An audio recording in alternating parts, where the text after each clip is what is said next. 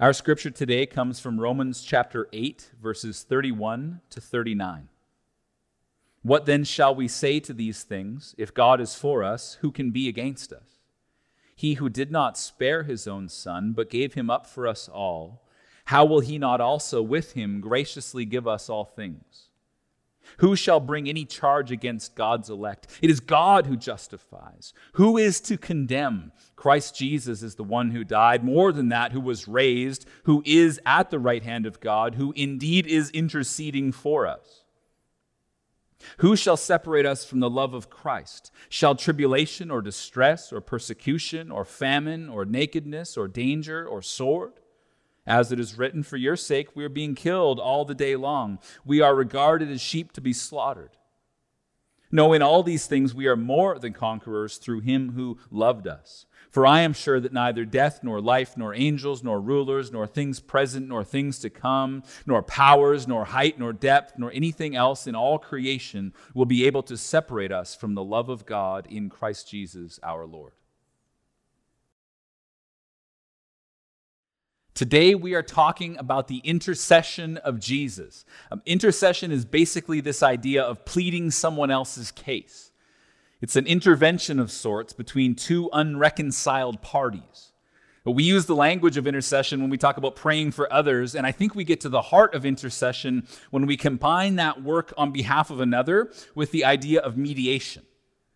So intercession is standing in the gap between two unreconciled parties with the hope that we're going to bring them together. Now, historically, all over the globe, in every culture that we have historical data from, in every age that we have historical data from, the most visible and important intercessory role, the most important mediatorial role, is the role of priests. 3 quick points to guide us as we look at this idea of the intercession of Jesus today. 3 quick points. First, I want us to look at the priests of our culture. Second, at the intercession of Jesus. And then third, the assurance of his love. The priests of our culture, the intercession of Jesus, and the assurance of his love. So first, let's look at the priests of our culture and what I mean by that. Like I said, no matter the geographic location, we've got historical artifacts and documents talking about the priestly class of people and the way that they mediated the relationship between their people and their gods. We've got that all over the world. So you've got Icelandic chieftains who functioned as priests and made sacrifices to Norse gods. You've got Shinto priests in Japan who maintain shrines and act as a kind of medium at times. And you've got Taoist priests who act as fortune tellers. And you've got priests working within the Greek and Roman mythological world and the gods therein. You've got priests making offerings on behalf of Pharaoh, who is either the king or the queen of Egypt. And then you've got Hindu temple priests. You've got Buddhist priests. You've got monks. Like I said, all over for all of time. But here's what I'm really getting at when I say this. Regardless of the location around the world, deep within humanity's innermost being is the understanding that we cannot freely come before a god or the gods and that we need a mediator. We need a priest or someone like that to make intercession on our behalf. And those cultures and beliefs that have held this to be true are not wrong. Now just think about it for a moment in the world that we live in. If the priests in all of these religious worldviews and all these various spiritualities acted as interpreters and manipulators of the will of the gods, who are our cultural priests today? Right? Without disregarding all the religious worldviews around us, like those that I just mentioned and a whole host more, who are the authorities of secular culture who determine what is right and wrong and how we are to live? Who is interpreting that for us today? Historically, that's been the role of the priests. Who determines how we are supposed to relate to each other? Who determines if we are in or if we are out? Who determines if we are accepted or if we are canceled? And today, if you transgress one of our cultural laws set by the priestly class of secular culture, how do you appease the wrath of their judgment? Is there even an opportunity for redemption and forgiveness, or are you just done? Now, there's a guy named Philip Reef who's done work on the topic of culture, and he talks about it as common or corporately assumed pattern of moral demands, a range of standard self-expectations about what we may and may not do in the face of infinite possibilities. See, what has happened in our broader Western culture as we've shifted away from religious morality is that we have filled that vacuum with what have become new moral demands that every citizen needs to believe and abide by. And if you don't, you risk the cultural excommunication of being canceled.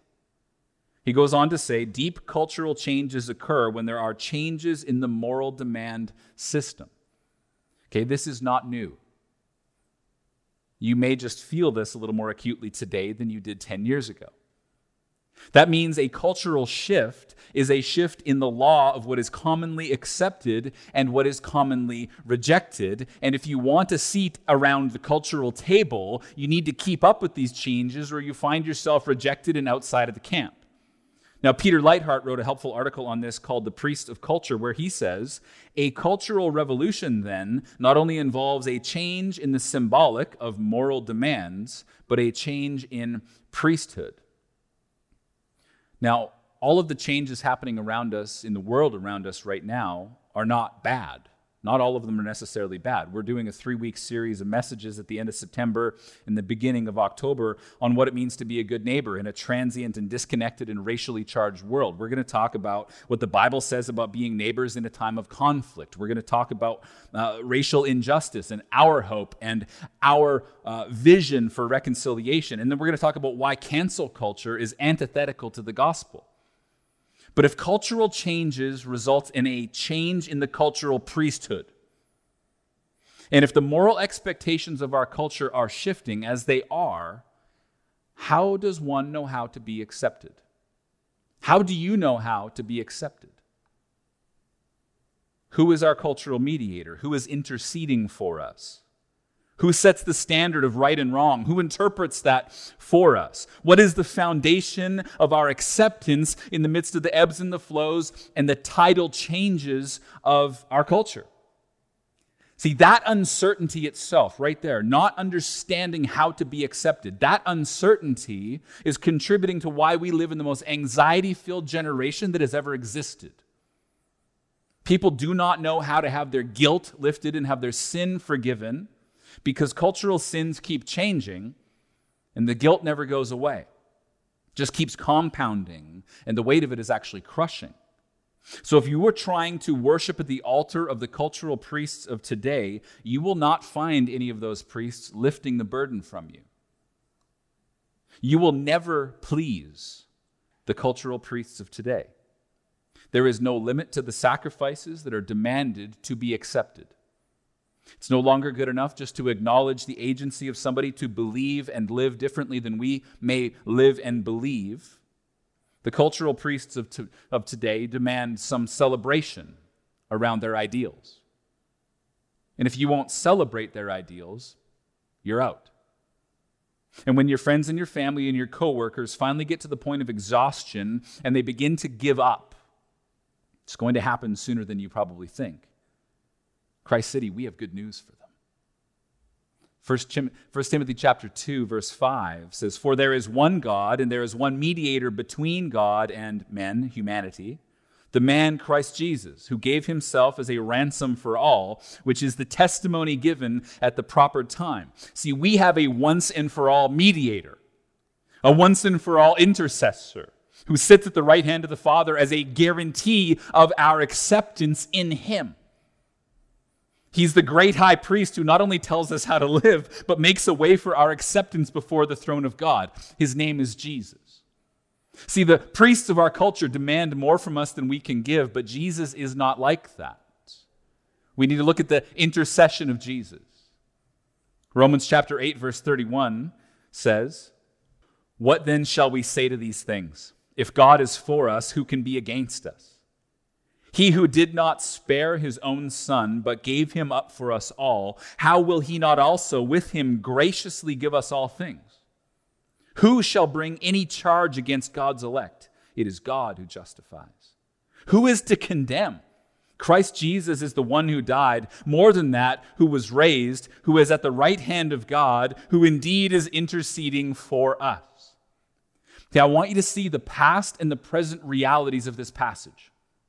It says God did not spare his own son, pointing to the past action of the life and death of Jesus, the crucifixion of Jesus. It says he gave him up for us all, again, pointing to the past atoning work of Jesus. This justifying and atoning work of Jesus occurred in the past when Jesus lived the life that we should have lived and died the death that we deserve in our place and for our sin. It's in the past in the sense that it has already been accomplished. God the Father sent God the Son to accomplish all that we would ever need to be saved. And when Jesus was crucified and he died upon the cross, he cried out, "Tetelestai," which is, "It is finished."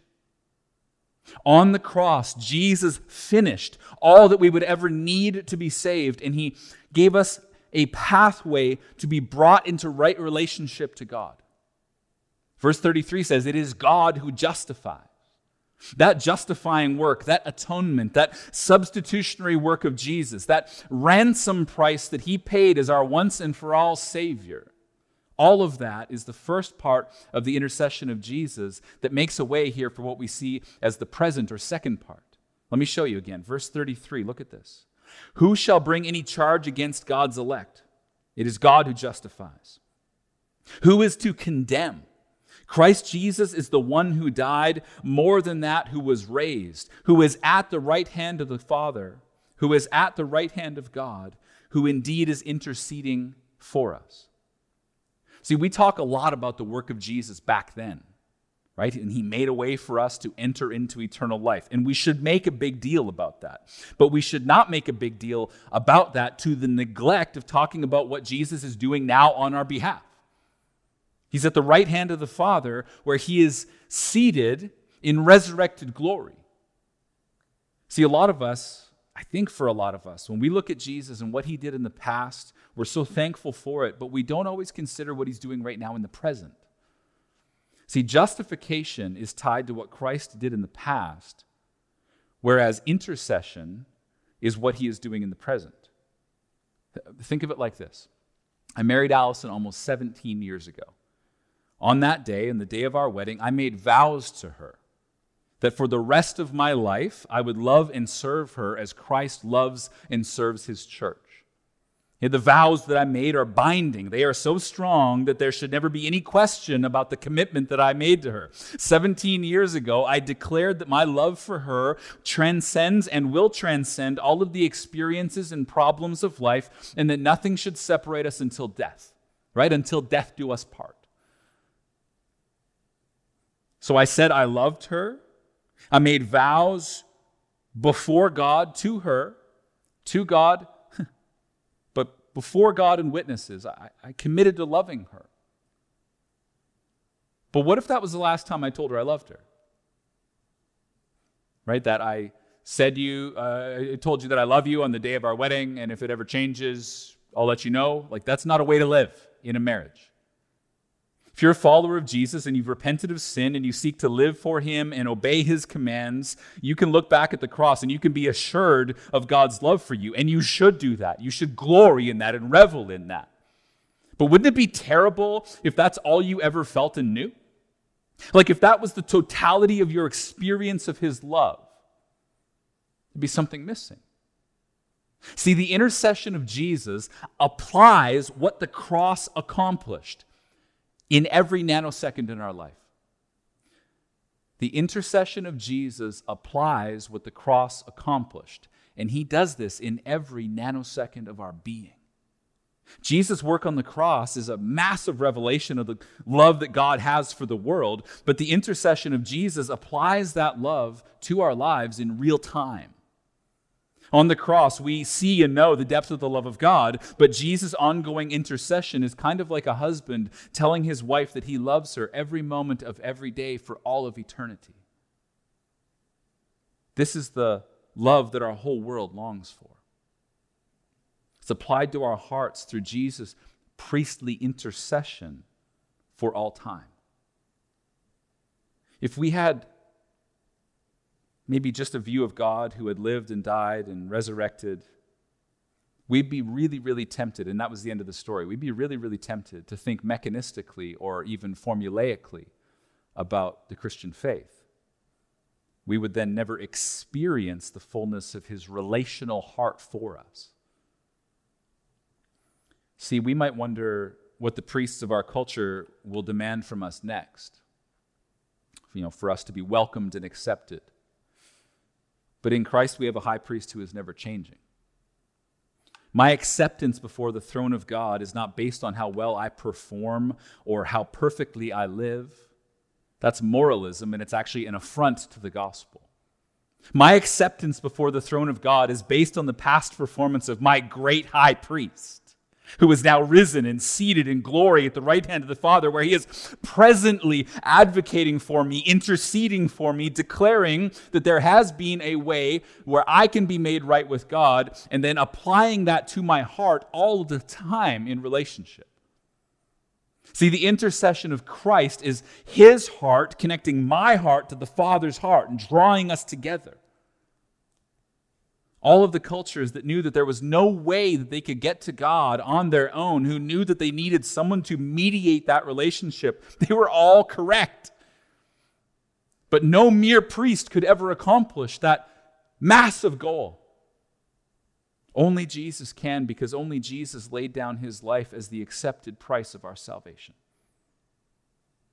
Hebrews chapter 7, verse 23 says, the former priests were many in number because they were prevented by death from continuing in office. But he, Jesus, holds his priesthood permanently because he continues forever. Consequently, he is able to save to the uttermost those who draw near to God through him, since he always lives to make intercession for them. See, Jesus is a totally different kind of priest. He always lives to make intercession for us. In his incarnation, Jesus was always praying for his disciples. We see the story in Luke 22 where Jesus says, hey, Peter, Satan sought to have you, to sift you like wheat, but I prayed for you that your faith might not fail. John chapter 17, we see Jesus praying. He's telling his disciples before this, you are going to have difficulties. There are going to be problems that come. And he knew that his disciples were going to be scattered into different directions, into different things. But he said, I'm praying for you that you may be one as I and the Father are one. He lives now and continues to intercede for us. Mark Jones said, since Christ always lives, he always intercedes. There is no Christian alive who has not had Christ mention his or her name to the Father. Indeed, if you are a Christian, it is precisely because the Son presented your name to his and now your Father. That's a mind-bending reality, that the one who is holding the cosmos together, the one who created all and is redeeming all things, speaks of you before the Father. And his ongoing intercession, his continual act of bringing us before God as our perfect advocate, 1 John chapter 2, means that he saves us to the uttermost. Dane Ortland said, to the uttermost in Hebrews 7:25 means God's forgiving, redeeming, restoring touch reaches down into the darkest crevices of our souls, those places where we are most ashamed, most defeated. More than this, those crevices of sin are themselves the places where Christ loves us the most. His heart willingly goes there. His heart is most strongly drawn there. He knows us to the uttermost, and he saves us to the uttermost because his heart is drawn out to us to the uttermost. We cannot sin our way out of his tender care. And you sit and take this in, and you think to yourself, maybe, how can I be assured of that? Jesus is alive.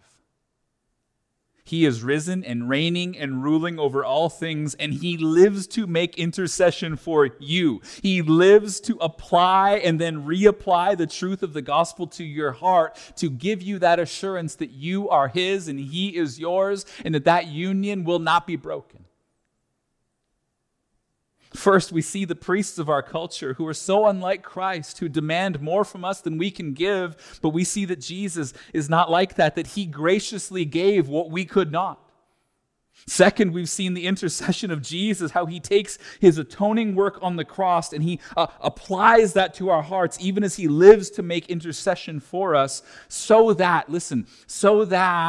we would know, third, the assurance of his love.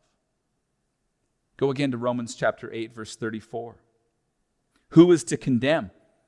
Christ Jesus is the one who died, more than that, who was raised, who is at the right hand of God, who indeed is interceding for us. Who shall separate us from the love of Christ? Shall tribulation or distress or persecution or famine or nakedness or danger or sword? As it is written, for your sake we are being killed all the day long. We are regarded as sheep to be slaughtered.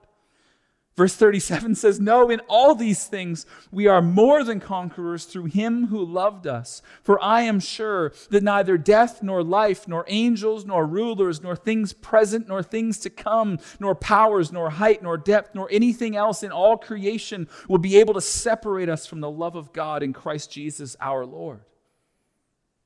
See, when Paul wrote this letter to the church in Rome, he says in the letter, who shall separate us from the love of Christ? His answer is a bold declaration. Who shall separate us from the love of Christ? No one, no thing. No tribulation, no distress, no persecution, no famine, no nakedness, no danger, no sword, no virus, no pandemic, no bankruptcy, not death, nor life, nor height, nor depth, nor anything in all creation. No one and no thing will ever be able to separate you who are in Christ from the love of God. No one. No way, no how. How do you know? Because he lives to make intercession for you. We look back upon what he has accomplished for us in the cross and what he has accomplished for us in the resurrection. But we can know and experience and sense and feel and understand, comprehend the greatness and grandeur of God, that he lives at the right hand of the Father to make intercession for us. See, there's lots of great intercessors in the Bible.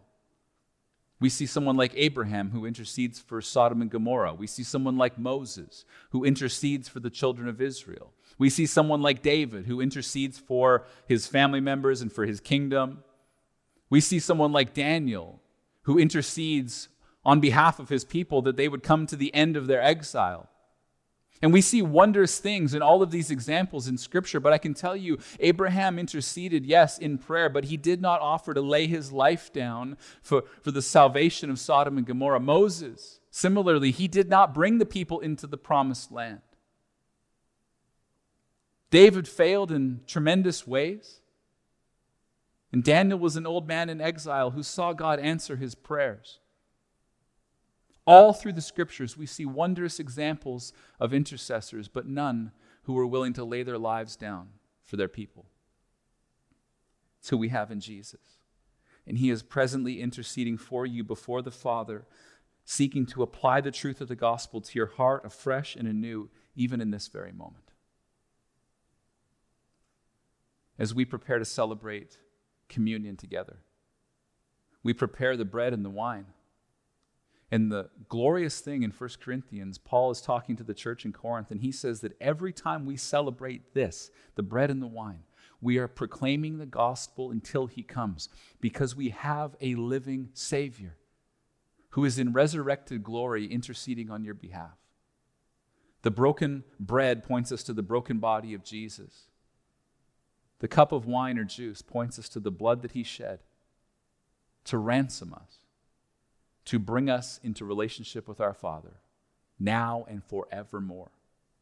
If you're a follower of Jesus, celebrate this glorious truth by partaking of the bread and the wine. If you're not a follower of Jesus, just leave that off. It's something that we celebrate because we have already anchored all of our hope, all of our trust in the sufficiency of Jesus' work on our behalf.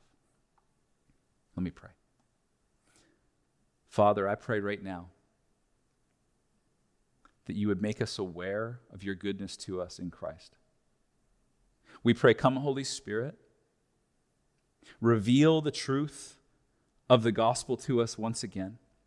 Apply it to our hearts in those deep crevices where we hide, where the sin that remains and lingers troubles us. Help us to unearth those things and bring them into the light that you might heal them and forgive them. But Father, more than anything else, I pray that you, by the power of your Holy Spirit, would make us a good news people in a city that so desperately needs it. May we be able to point to the great high priest Jesus with all of our hearts and direct people to the one who actually lifts their burdens and provides a way for them to find their way home. This is our prayer. We pray it now in Jesus' magnificent name. Amen.